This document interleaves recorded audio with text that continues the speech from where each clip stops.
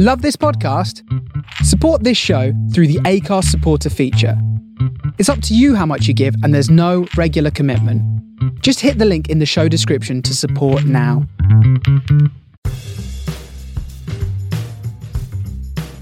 Three people, and you're going to have 4 weeks. Do something. It started out of pure stubbornness, which is great. Without necessarily meaning to, I think we found this quite interesting niche. No, we did some stuff, and the fact that it's invisible means it worked. I think art is encoded knowledge and experience. At that time, we were really fascinated by the whole transmedia concept. That was it, not the time-travelling robot idea that we had. Hello and welcome to the Technique Podcast, the show where we speak to artists about technology. I'm Sam Fry, and today we are talking about the process of writing and the differences between creating content for different platforms. The guest is Rebecca Denton, an author and content creator who sometimes goes under the pseudonym Lizzie Dent. Rebecca worked in TV throughout the noughties, where she worked on a variety of interactive concepts. Since then, she has pretty much moved away from the digital storytelling world to focus on writing novels, including a trio of books under the title This Beats Perfect. As we are still in a COVID world, this interview was conducted online, so the audio isn't always perfect, but it is a great conversation. So let me hand over to the interview between Richard F. Adams and Rebecca Denton, which starts with Rebecca explaining what she does. Well, I'm an author now. I do actually have a day job. I work at Red Bull in content in Salzburg, actually. But on the side, I'm now an author, and I'm on to my fourth book, my adult debut. So I did 3 sort of young adult books beforehand, which were kind of around living in London and being into music. And then I decided to write a super uber commercial fiction for adults under the name Lizzie Dent. And that's coming out with Penguin next year. So I'm really excited. I'm actually in the middle of edits at the moment. So it's not a fun way to spend a Sunday morning. So I'm grateful to chat to you today. So that's it in a nutshell. And you've made that shift.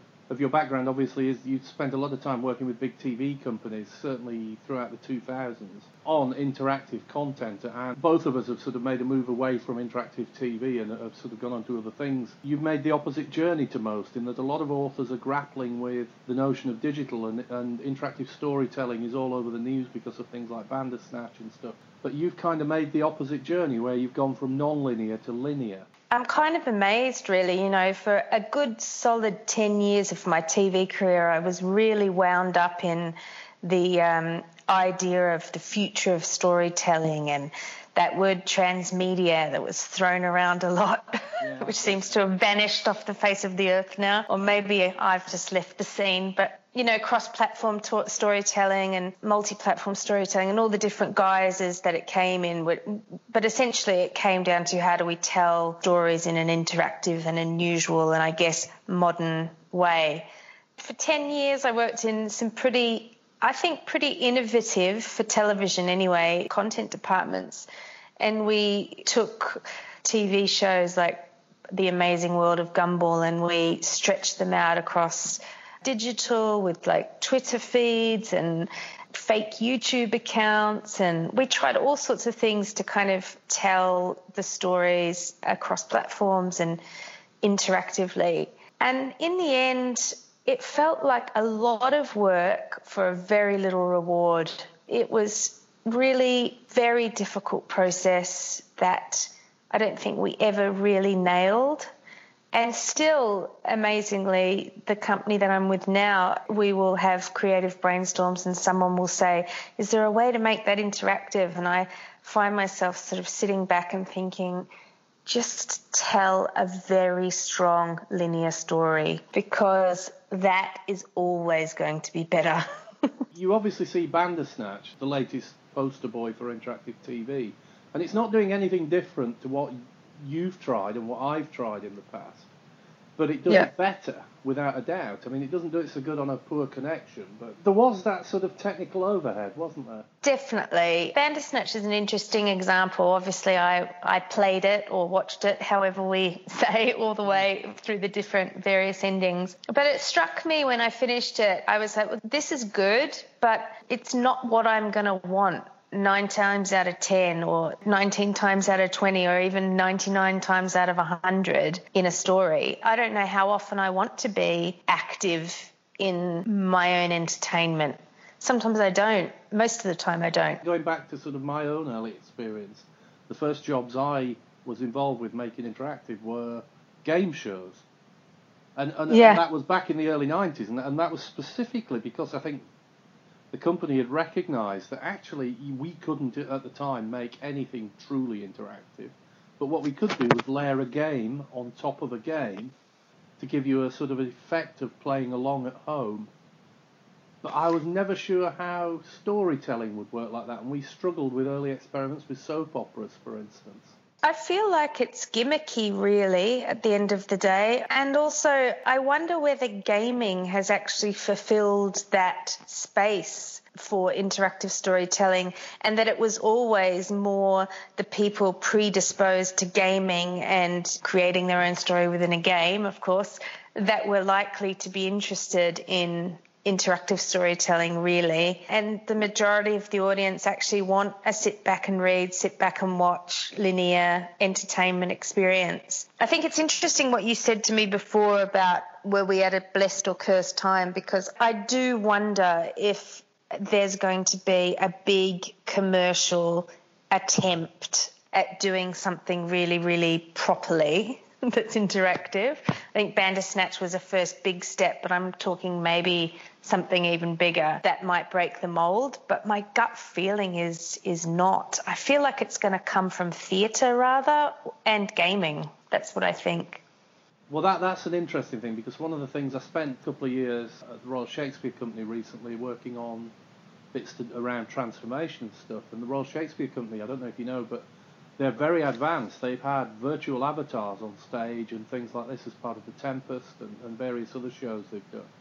And one of the things I sort of wrote to them before I sort of went there was this notion that I thought theatre was the closest medium to gaming. Viscerality, and it's enclosed space, and it's sets. And if you actually play games, they are sets. They're not filmscapes. People always compare them and say, oh, they're cinematic, but that cinematic thing with a game to me is just a presentation layer. And actually the experience feels like theatre. I'll give you an example. I recall sitting at the stage, next to the stage at the RSC, because I could go and watch as many plays as I wanted. And there were a couple of people, actors, just in front of me who were having a, how shall we put it politely, a love clinch on stage in front of me. But that was so real compared to that. I got the same feeling from that I got from playing, Doom or Call of Duty. Wow, yeah.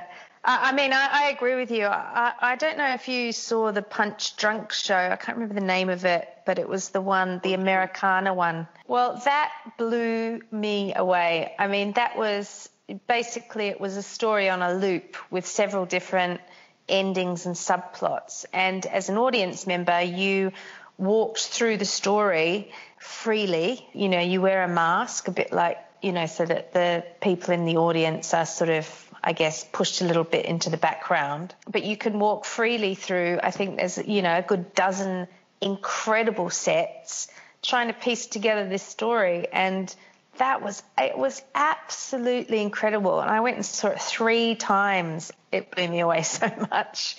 But yeah, I totally agree with you. For me, that was interactive storytelling. It was definitely non-linear, but what it wasn't was digital.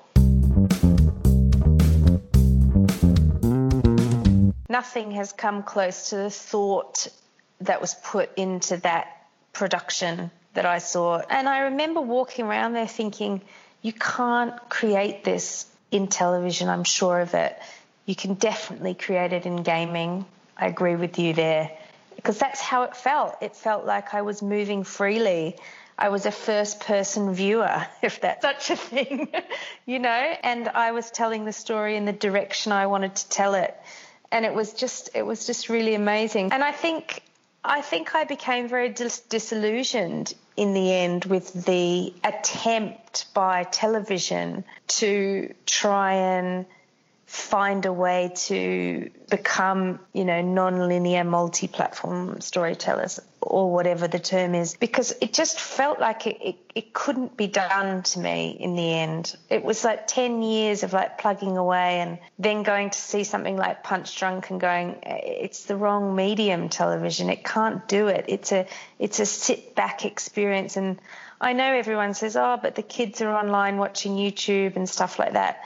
But when they're watching stories like The Umbrella Academy or whatever the latest show is, they're also sitting back and enjoying a linear experience, Totally agree. I've got a 13-year-old and a 16-year-old. I've got a games room and, all the stuff you'd expect from a modern tech sort of household.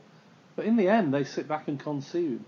This is a bit of an admission, but I felt like when I was in TV, I couldn't crack the content team, right? I couldn't get into traditional development. It was very competitive and it was really hard to get into.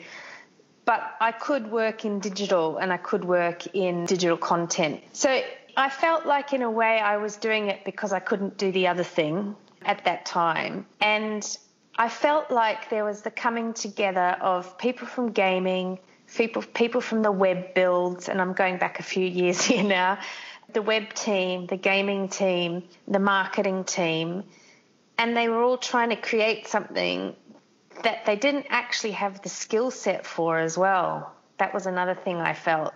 Like the big hitting storytellers were all still in the linear teams. Yeah. And so there was a mixture of a bunch of things. And a lot of the push was coming from gaming, which in hindsight was right.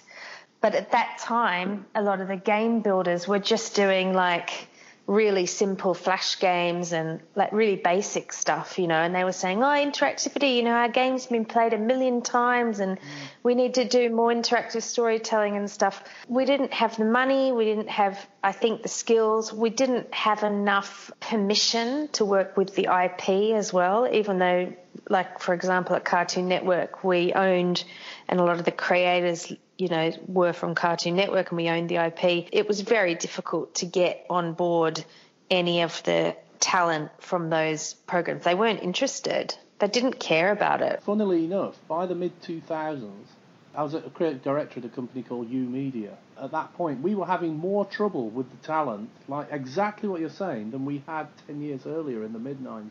When we were doing analog interactive overlays in the early 90s, we were doing it with ITV, Channel 4, so I was turning things like game shows like Play Your Cards Right and Family Fortunes, Family Feud as it is in America, into interactive versions, and we did Channel 4 racing and things like that. And they would come along, look at what we were doing, and they would actually modify, for instance, their on-screen graphics so that our graphics could sit alongside them. In the early 90s, they would do that. 10 years later, no chance. Yeah, I mean, I remember it got really contentious sometimes. You'd come up with an idea and you'd go and get it signed off by your creative manager and maybe the marketing team and perhaps the head of digital. And then somebody would say, oh, you better go and show, original content and development that and make sure they're happy. And then you'd you'd open a whole can of worms and why are you guys writing this and you shouldn't be involved in doing that and why hasn't that come through our team? And then we'd say, well, okay, well, we'd love you to get involved, and they'd discover the budgets were 20, 30 grand. No, sorry, we're actually too busy. I mean, it was tricky. But, what was really freeing for me, so when I wrote my first book, was like just this idea that somebody would hold that and come back to it, I don't know, 12 times over a week or however long it took them to read, and that they were just completely consumed in that one world from words on the page, from a story start to finish. It was so much more satisfying than anything I'd ever done. It was just a whole different creative process. It was much more personal, even though there's editors involved, it's not collaborative writing a novel, much like I suppose creating a piece of art isn't particularly collaborative.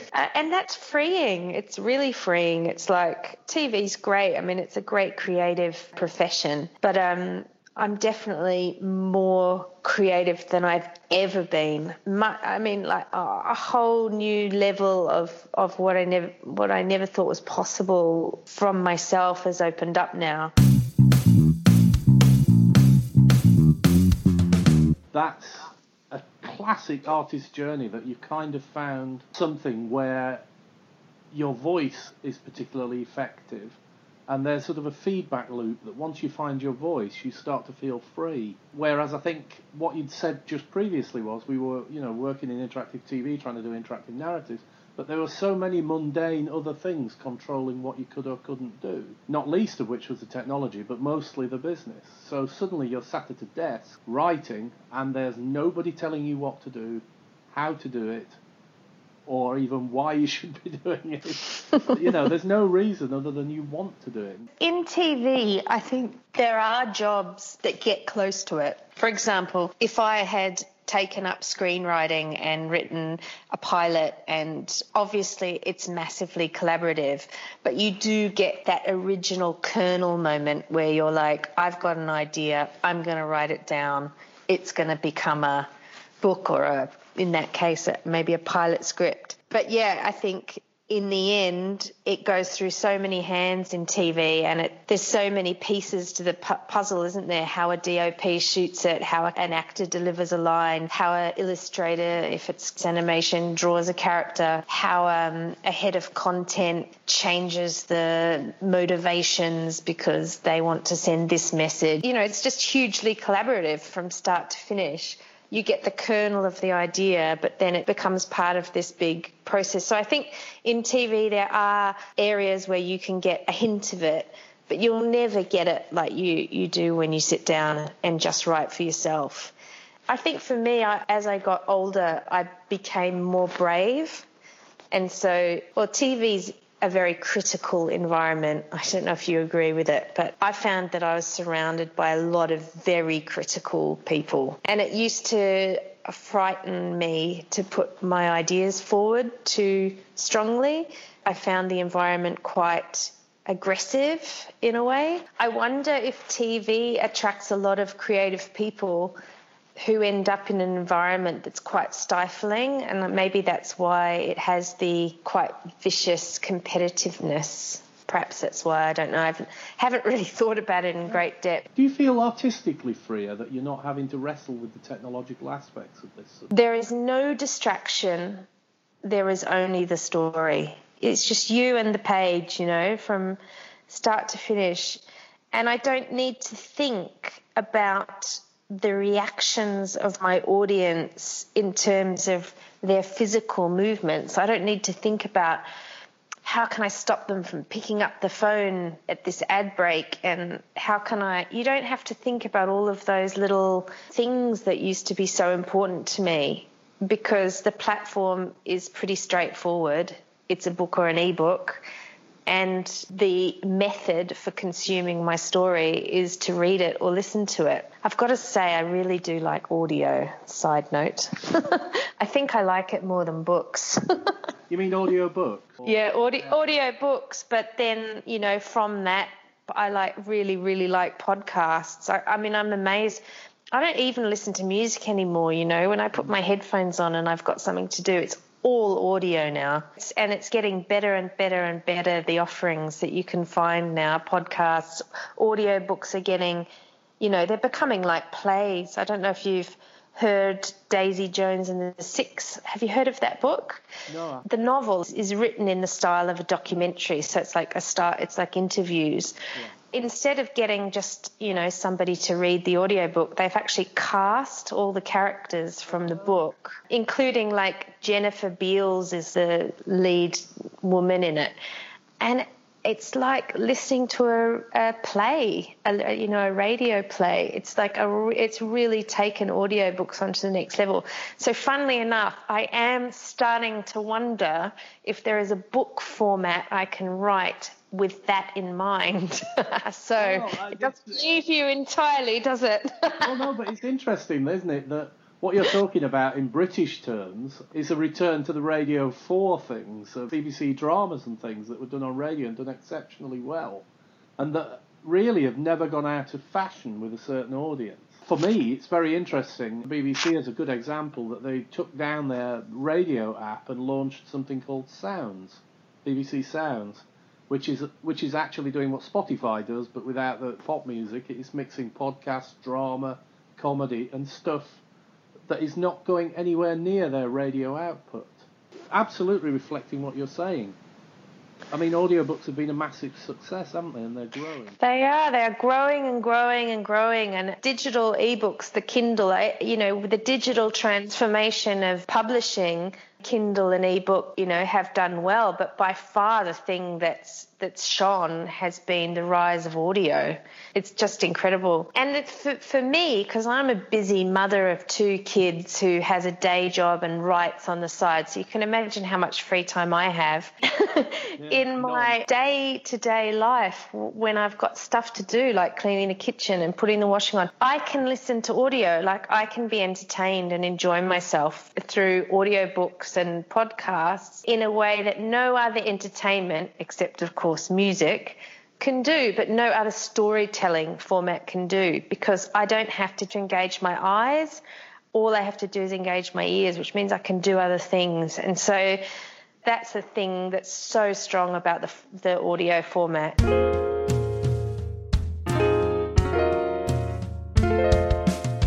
When you write something, you sort of have to put yourself in the mode of what you're writing. Do you think authors now should be thinking this would make a great audiobook? Or do you think they should just stick true to what they're just sitting down and writing, the story? Well, I was just kind of laughing before because I'd said to you, I've moved away from digital. Yeah. But actually, funnily enough, I have been starting to think about what approach can I have to writing a novel with the idea that it will definitely become an audiobook. Is there any way to write a novel creatively or cleverly or interestingly that would make its transformation into audio more exciting? So that example I gave you, Daisy Jones and the Six, I'm sure that Taylor Jenkins Reid, I think is her rock star name, the author, I'm sure she didn't write it thinking this will make a great audiobook, but you know what, it made a really good audiobook. And it has made me think, is that some small consideration I could give outside the novel?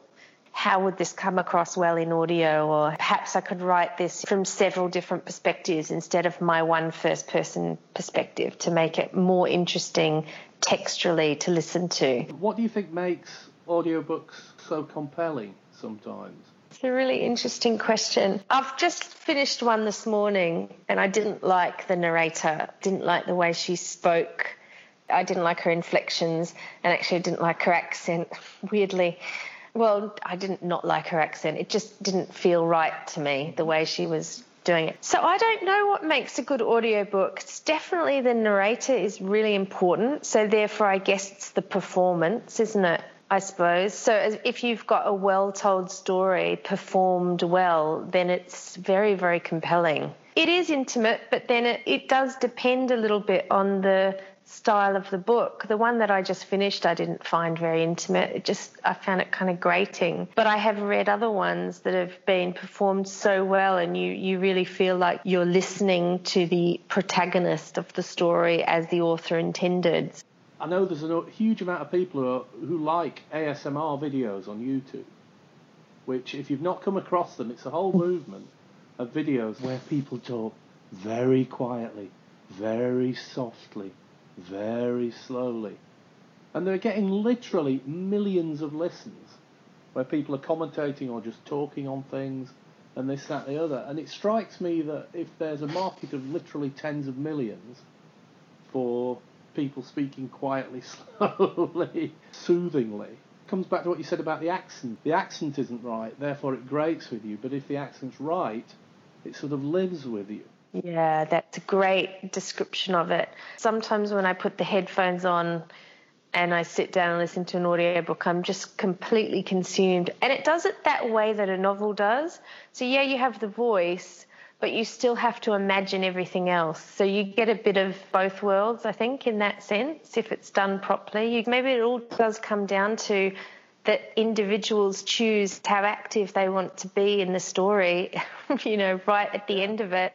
Books, you are completely active. You're thinking about everything, the voices, the sounds, the smells. You're reacting to the words off the page and creating so much of it in your own mind, all the way to an IMAX cinema experience where you don't have to do anything. No, absolutely, and you're literally just placed looking through a window into that world. You're just sponging. Yeah. No, but I think maybe there's something in that. How do you think that the form of writing is likely to be changed by considering audiobooks while you're making it? Not yet, that I know of. I mean, more experienced than people than me would know, but I definitely think that that's coming. Audiobooks and the whole rise of audio at the moment does certainly suggest to me that, for example, would a written for audio story ever become a printed book? And yet books, and this is probably why so many people like to write them, books have been turned into everything. Yeah. Audio, film, TV, games, board games, I mean, everything. But the question is, will audio ever be strong enough to be the primary format? Maybe it's not about the format, maybe it's about the genre. Which is what we always used to say about transmedia and cross-media back in the day. It was just always like every single time we sat down to come up with a concept, it came back to the same genres. It's only going to work in like sci-fi or something that's got a technology thread to it. And when we had the big ideas, that is, anyway, we used to think, that series that came out, Mr. Robot, that I don't know if there was any digital storytelling part to that, but that's the kind of show that, you were thinking about, I guess, something that had a real tech element to it that you could potentially exploit for another online complementary story or thread. That's where Bandersnatch worked, isn't it? Because part of the Black Mirror thread. He's obsessed with tech. He loves it, Charlie Brooker. But I wonder, going back right full circle to the start of the conversation in a sense when we talked about Bandersnatch and things, it's just, I can't help thinking that's another novelty in a sense, a very well done novelty and brilliant and all of that. But I can't see a sustained series like that. No, I don't see one at all. I mean, maybe someone will do it one day, but I don't think it will be a smash success. Have you come across many writers who are technologically aware? Because I see a lot online of people who are trying to help authors through technology. People that write novels much more successfully than I do, they're very clever storytellers. And I don't know how much of them are going to be interested in anything beyond getting their story out on the page. It's a totally different kind of creative, really. And I don't know that enough people have been attracted to the idea of cross-platform storytelling to really take it to that next level. And that's why I agree with you, Bandersnatch was such an anomaly, really, because you had Charlie Brooker's fascination with technology and his brilliance with storytelling. And finally, I don't know how many times I've had conversations about creating choose-your-own-adventure content. I mean, 10, 15 years of it. I mean, really. And great, he finally did it and showed it could work, and I think probably proved that it's not really a sustainable format.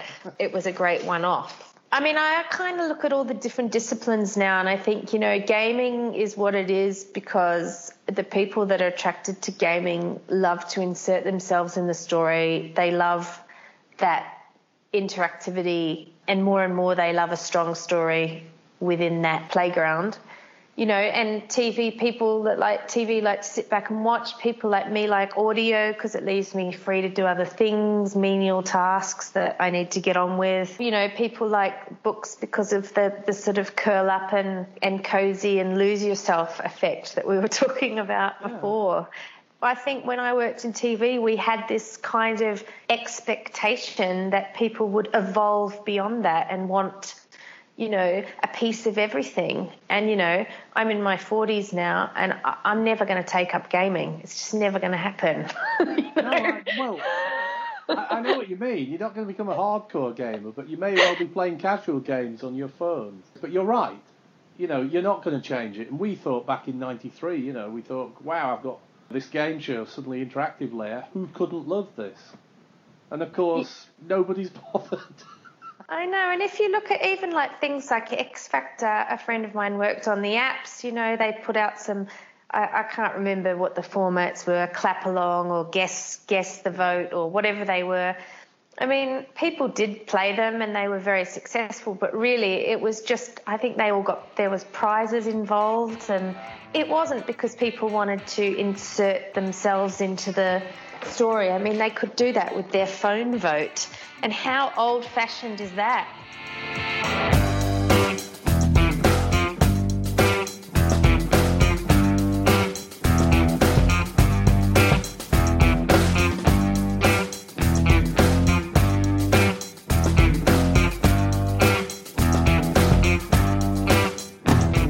That was Rebecca Denton, interviewed by Richard.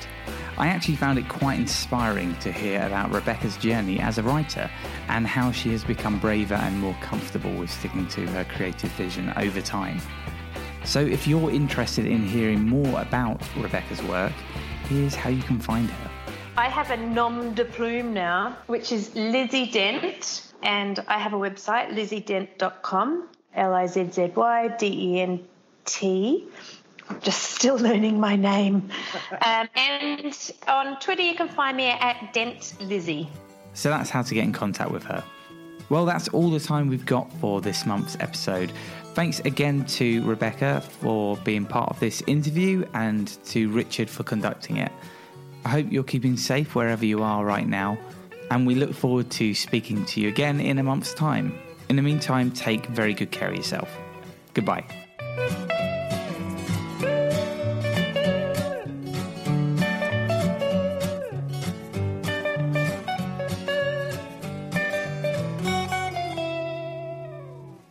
Design thinking has exploded into the workplace of the 21st century, putting humans at the heart of design. Or does it? Isn't it just the post-it note workshops? More importantly though, where did it come from? How did it become such a massive industry? And where on earth is it going? Is design thinking what is taught in design schools? And can it be used as a philosophy for the future? Find out more as we, Richard Adams and Sam Fry, explore these ideas with experts in the field on our first Technique mini-series about design thinking. Subscribe to this podcast so that you don't miss an episode.